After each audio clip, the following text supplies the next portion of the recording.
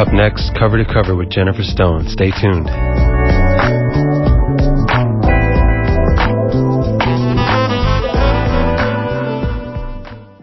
Happy ending, nice and tidy. It's a rule I learned in school.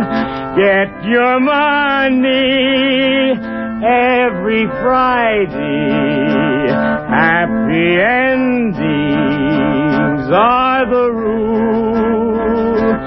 So divide up those in darkness from the ones who walk in light. Light 'em up, boys, there's your picture.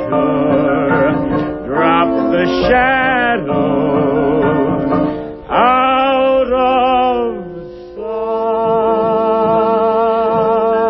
sight. This is Jennifer Stone with Stone's Throw, and today is October the 26th, 2004, and at this time next week, next Tuesday, all hell may break loose. We see, of course, that the Emperor is buck naked. Anybody ready to vote? Yes, for the naked man. I have tried all week to find something to give us all some courage. I'm afraid the quote of the day I got from George Orwell.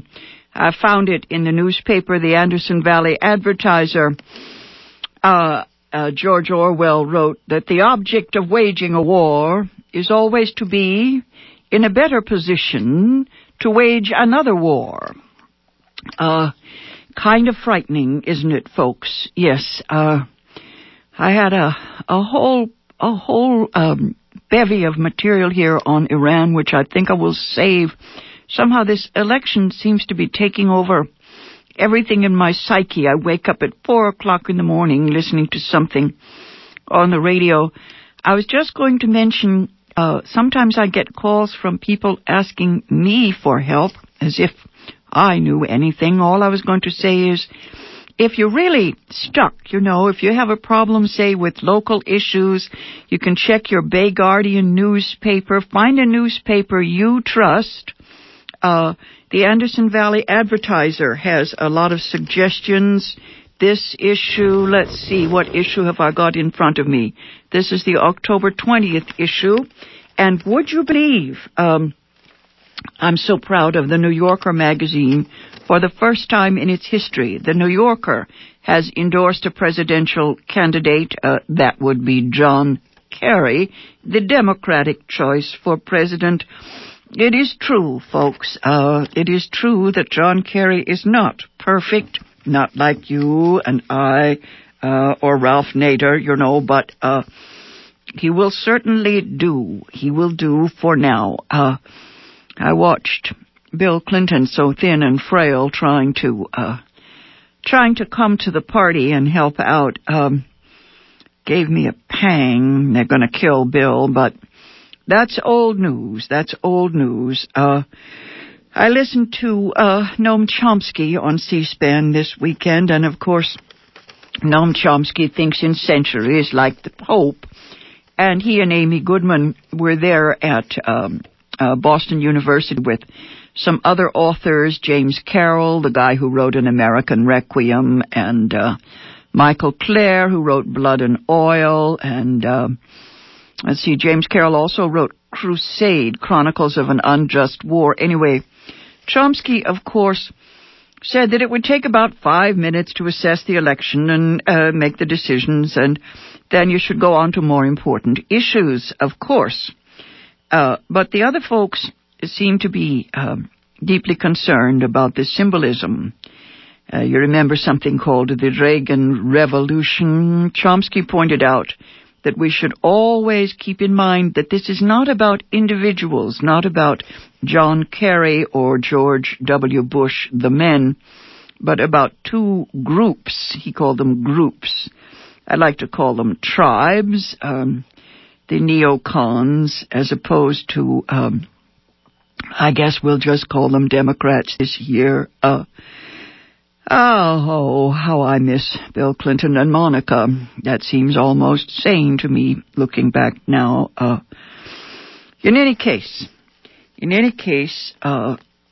next Tuesday, do I need to remind you to go to the polls and to do everything you can to persuade all of your friends to go to the polls? I found something to cheer me up this week. I found Elizabeth Edwards, the wife of the vice presidential candidate John Edwards. Where has she been? I was astonished. I watched her for an hour and a half on C-SPAN answering questions at the Downey School in Harrisburg, Pennsylvania. There she was in a crowded auditorium. I didn't notice 3 big guys checking it out, but it was extremely informal.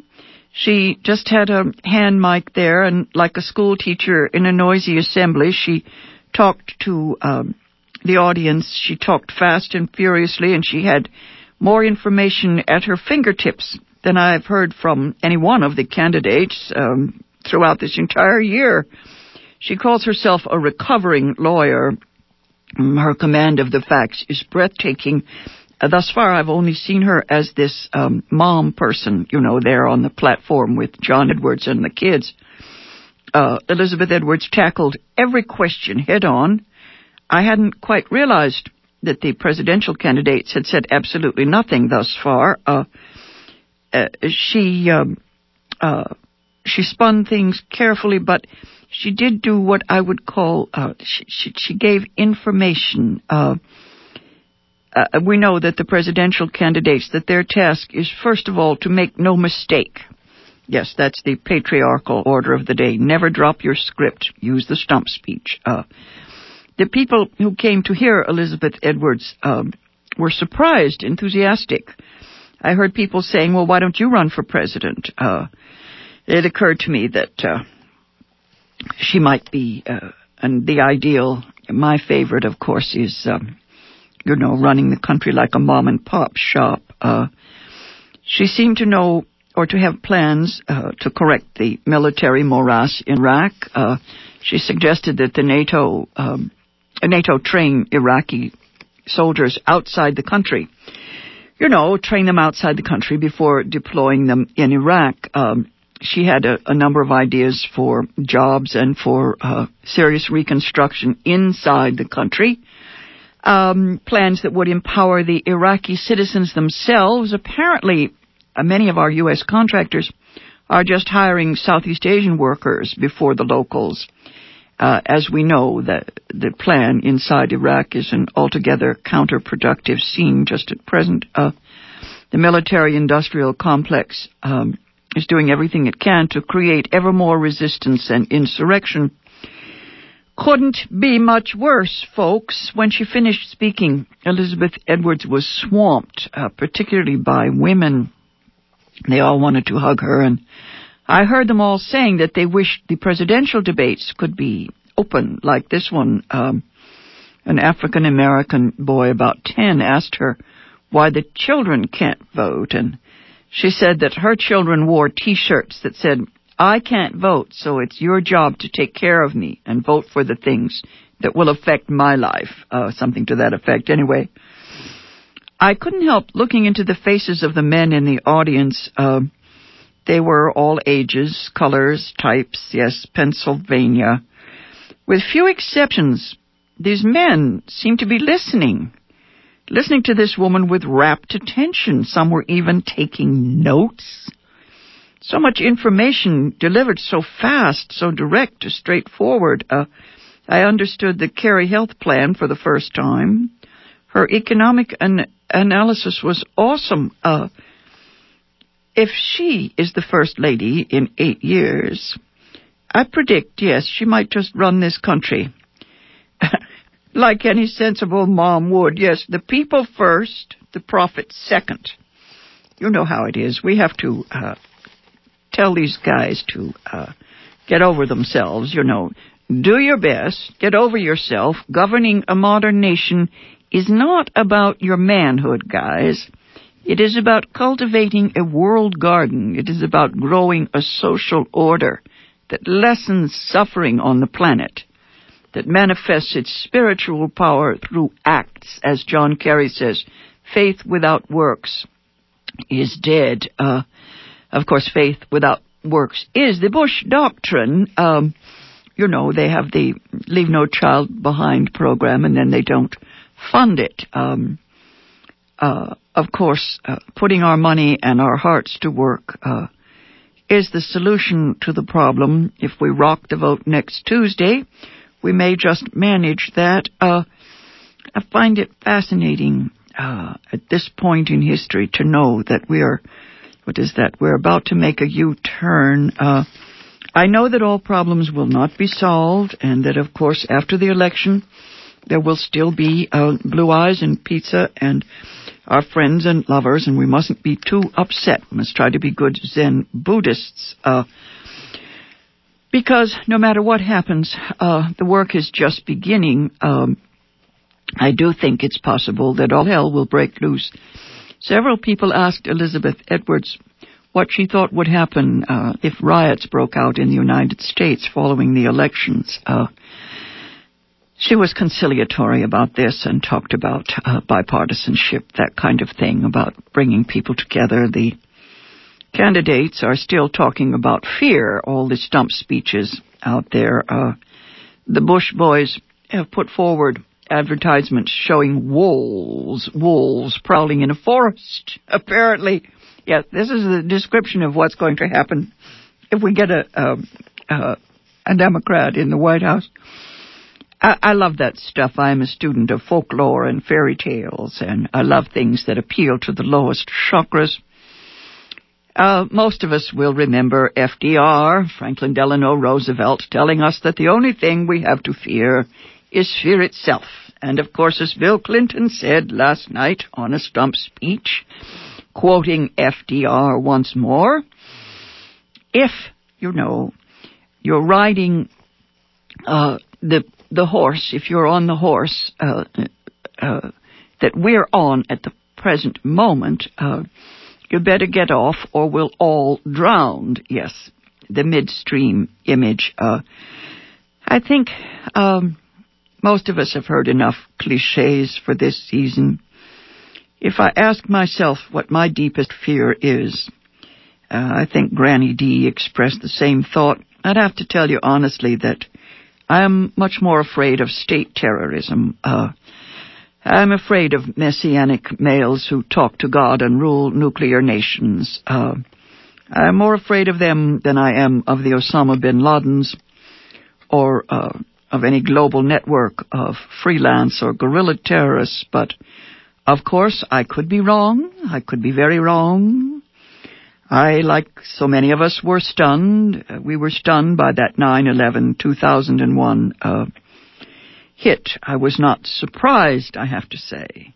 But I would have to admit that I was shaken to realize that the chickens had come home to roost, that our foreign policy had poisoned enough men to inspire that horrific hit. If men are willing to die, there's not much you can do. I think that security is probably an illusion. I think that we must fight the battle for hearts and minds, that kind of thing. When naive Americans asked, why do they hate us? I learned again how quickly history fades, at least for those who are in power, the winners, so-called. One of the reasons why they hate us is, of course, because so many of us have forgotten why they hate us, if we ever knew. I am old enough to remember the CIA coup in 1953. I certainly didn't understand it, but I was there. I remember getting the gist of things. Iran, the Shah, it was all gossip among my then in-laws.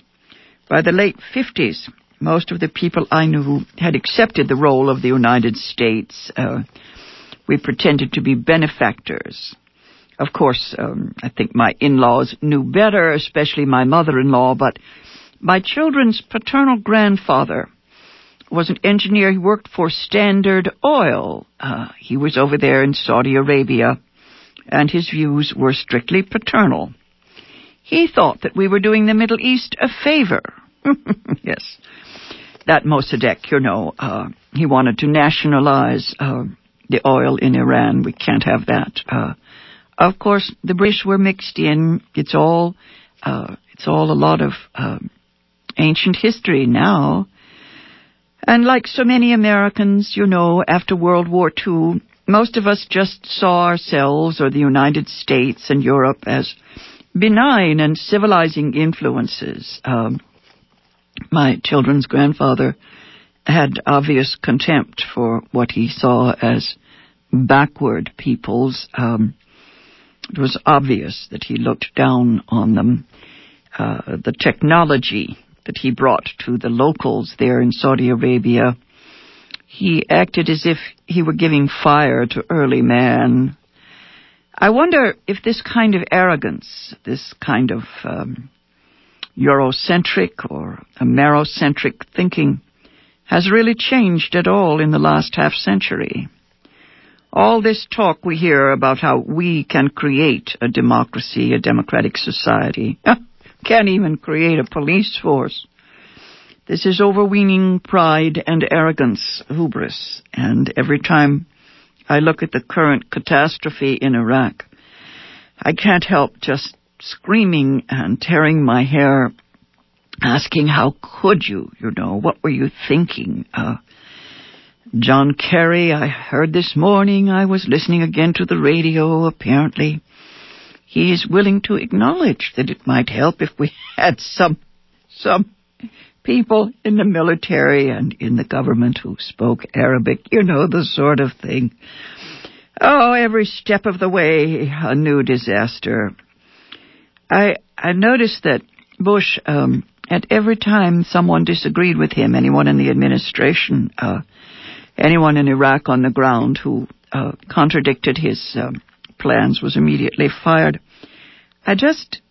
I'm confused about the ways in which such incompetence can persist and go unpunished, the unaccountability.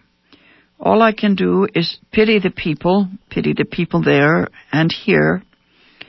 And I have pity and dread for our own children, for our grandchildren, for all those of us who will have to live in a world that these men are creating today. Talk about the chickens coming home to roost. I think you know how it is.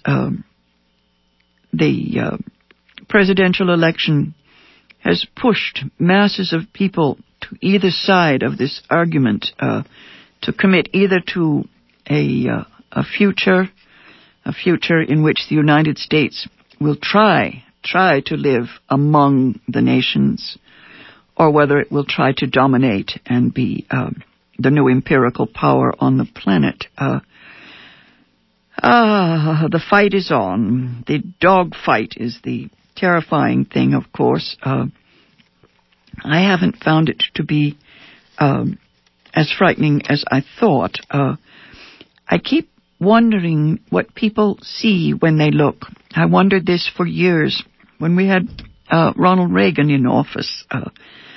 I think it's emblematic, the psychology we're seeing here. Apparently, a lot of Americans do identify with George W. Bush, with his adolescent psychology, his responses, his use of fear. He is a conquering hero one moment and a suffering martyr the next. It's the sort of behavior I became very familiar with when I was a middle school teacher. 13, 14-year-old boys. His world is limited by his emotional immaturity and by the utter absence of any curiosity about how the world works. We know that the word idiot has been defined as someone who cannot see, beyond his private existence. An idiot is a totally private solipsistic or narcissistic person, someone without a concern for the public good. Like Ronald Reagan, George W. Bush lives in a private fantasy place, kind of, Reagan was in a movie. The idiot can only experience his own village. Yes, the village idiot. His frame of reference does not include the experience of the billions of souls all around the globe whose lives he is in a position to alter at will. I was watching the twin daughters of George Bush on C-SPAN last weekend, and they are, of course, adorable airheads. They had little set stump speeches. They recited them. Yes, received knowledge. Cute as bunnies. Terrifying in their oblivious and coy presentation. They had memorized their slogans to please the crowd. They were adorable. They kept talking about what Barbara Bush, their grandmother, would say. They were, completely familial. I'm sure millions of Americans could identify. To me, they were like unripe fruit. I couldn't help thinking of a line from Oscar Wilde's play, The Importance of Being Earnest. I played old Lady Bracknell once many years ago. Lady Bracknell talks about the fact that education in England produces no effect whatsoever, which, she points out, is fortunate, yes, because if it did, it would doubtless lead to acts of violence in Grosvenor Square. I've always remembered her wonderful line. She says, "Ignorance is like a delicate, exotic fruit. Touch it, and the bloom is gone." I thought, what would happen to those twins if they were magically picked up and lifted into a village in a third world country and asked to live there for a year and be part of that world? I've always thought that adolescent education should involve world travel, living the lives of others, being put in the position where you have no resources, where you have to deal with what we call reality. I've been thinking lately of Ronald Reagan Jr. and the other Reagan children. A number of them have seen the light. They have come in contact with reality. And their discomfort and their pain is evident.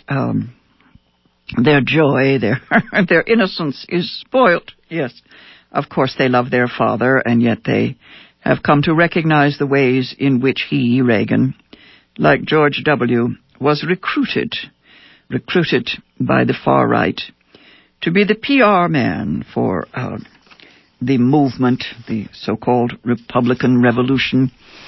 The happy guy, the apple-cheeked, smiling man, the true believer. Yes, a man may smile and be a villain.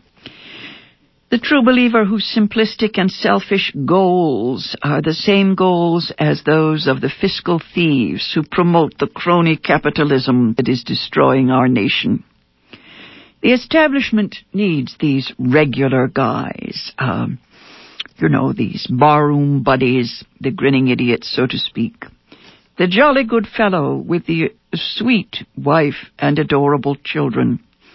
And this man must be sincere, as George W. clearly is, as Ann Richards told us. I thought he was just another pragmatic politician, but Ann Richards told us no, that he was a true believer. I thought, he was using the religion to get votes. He worked that angle for his father at one point. Reagan was very clever that way. But it seems that both these men talked themselves into their messianic roles. They even spoke of the rapture. Reagan, when near his own death, recalled his youthful role as a lifeguard. For 7 summers as a youth, Ronald Reagan saved 77 lives. That's where he went emotionally, there at the end. Always a conquering hero in his own eyes. What was good for him was good for all of us, good for the whole nation. Completely solipsistic and self-centered. So too this present gang group in the White House and their constituents. Let's face it. As my father told me, half a century ago, the North American political philosophy might well be summed up in the phrase, "To hell with you, Jake, we got ours." Now, I know that pack of wolves does exist, but I also know that along with that culture of cruelty and avarice, there is at least an equal number of folks who form the culture of compassion. More than 50 years ago, in 1949, I remember I had a civics teacher in Laguna Beach. I think I've talked about him before. He visits me now in dreams. He told the class that the apathy of voters was not all to the bad, because he said when things got tough, the tough got going. And the underclass, he said, the underclass could rise up and activate itself and pull the country back to a more democratic place. I keep thinking of him today, wondering what he would say if he could see the division of wealth in the United States. $90 billion is what Bush ripped off to give to the rich. $90 billion that could have saved the children of this nation. The obscene irresponsibility of these men at the top, these billionaire Benedict Arnolds, as Ted Kennedy calls them. These rich people who now seem to have no country, no nation. They are a global tribe. Russia has apparently the cruelest contrasts of all. If that isn't ironic, I don't know what is. Fellowship and community were once the subject or the content of what we called a liberal education. That word liberal now has come back to haunt us. The liberal ideal of a great society has been mentioned in the speeches of presidents, past and perhaps in the present and the future. This concept of the general welfare, the greatest good for the greatest number. 18th century philosophers expressed those thoughts. The purpose of education once was liberation. Civilization is not a frill, scholars and thinkers believe that if you tenderize the young, if you teach a little truth and beauty, aesthetics can be the mother of ethics. An ugly world is an unpleasant place to live. How much more pleasure is there in the warmth and the love of our neighbors, in all the things bright and beautiful. I hear everyone freeze now. Remember Matthew Arnold's essay on sweetness and light. Remember how the horrors of the 20th century made such thought seem silly and sentimental and unrealistic. I wonder, even in ages and times when life is as grim as it is today, love is as perennial as the grass. As Charlotte Bronte wrote, nothing refines like affection. Let us hope that there's a little affection in the air. Next Tuesday at this time. I'll be back on the air Thursday morning at 8:20, and next week on Monday, I'll be on with Denny Smithson. I'll be on both Monday and Tuesday at 3:30, and we'll try to talk some sense about what's happening today. This has been Jennifer Stone. Till then, go easy, and if you can't go easy, go as easy as you can.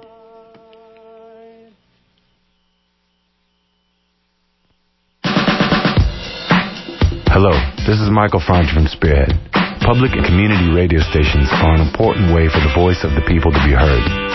There has never been a more important time for all of us to be heard than today.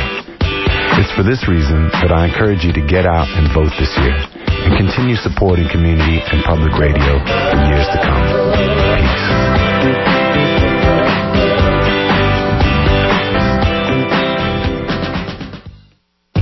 Coming up this November 13th, 2004 at the Henry J. Kaiser Convention Center in Oakland, thousands of music